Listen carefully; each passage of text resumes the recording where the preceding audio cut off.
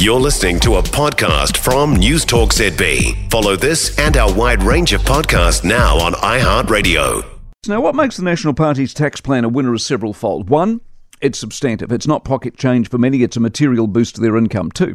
It starts from day one, so what you get arrives immediately, not after years. 3, the taxes aren't the sort of thing that will scare people, i.e. an immigrant or an investor pays more to enter the country. Who's to complain about that? 4, some of the savings, the consultants and $400 million are already on the table from this government. 5, it allays fears around things like foreign house buyers, nothing under $2 million, so it protects the first home buyer. Over $2 million, you pay for the privilege. 6, it's obvious. Like the bracket changes. They're years overdue. 7, it's a genuine ideological difference to the government's way of doing things. 8, it's bold. It's bigger than everyone thought, i.e. Labor tried to freak us all out at the bill of $11 billion. It's actually 14.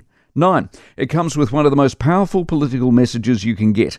If you want to work hard, you can get ahead. The current government destroyed that theory, favoured the few, normally based on race and lack of contribution, hence the malaise that sits over the countryside today. And as such, 10, it sits bang in the centre of where they wanted to be, Middle New Zealand. Middle New Zealand not only swing elections, we have been the biggest victims of the past 6 years.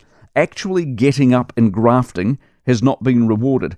That, at least in part, recognises and gets addressed here. The area you can ask questions on, when they rely on new streams of revenue, i.e. online gambling, you never know whether the figures are real until they actually happen or not. If the migrants don't come and don't pay the visa fees and buy the houses with the new tax, then what? There's a question. But in theory, it works. In theory, if you build a good country, they will always come, of course. They certainly lined up when we had a rock star economy. So national, you can keep more of your own money, versus Labor, they will spend it on your behalf. It's a good contest of ideas. But given what was at stake, given the build-up and the hype, this was National's best day yet, and by some margin. They were already ahead in the polls and tracking to government. This does them no harm at all. It pretty much does what they said it would. Be a critic if you want, but you will be working pretty hard to find the cracks. For more from News Talk ZB, listen live, on air or online, and keep our shows with you wherever you go with our podcasts on iHeartRadio.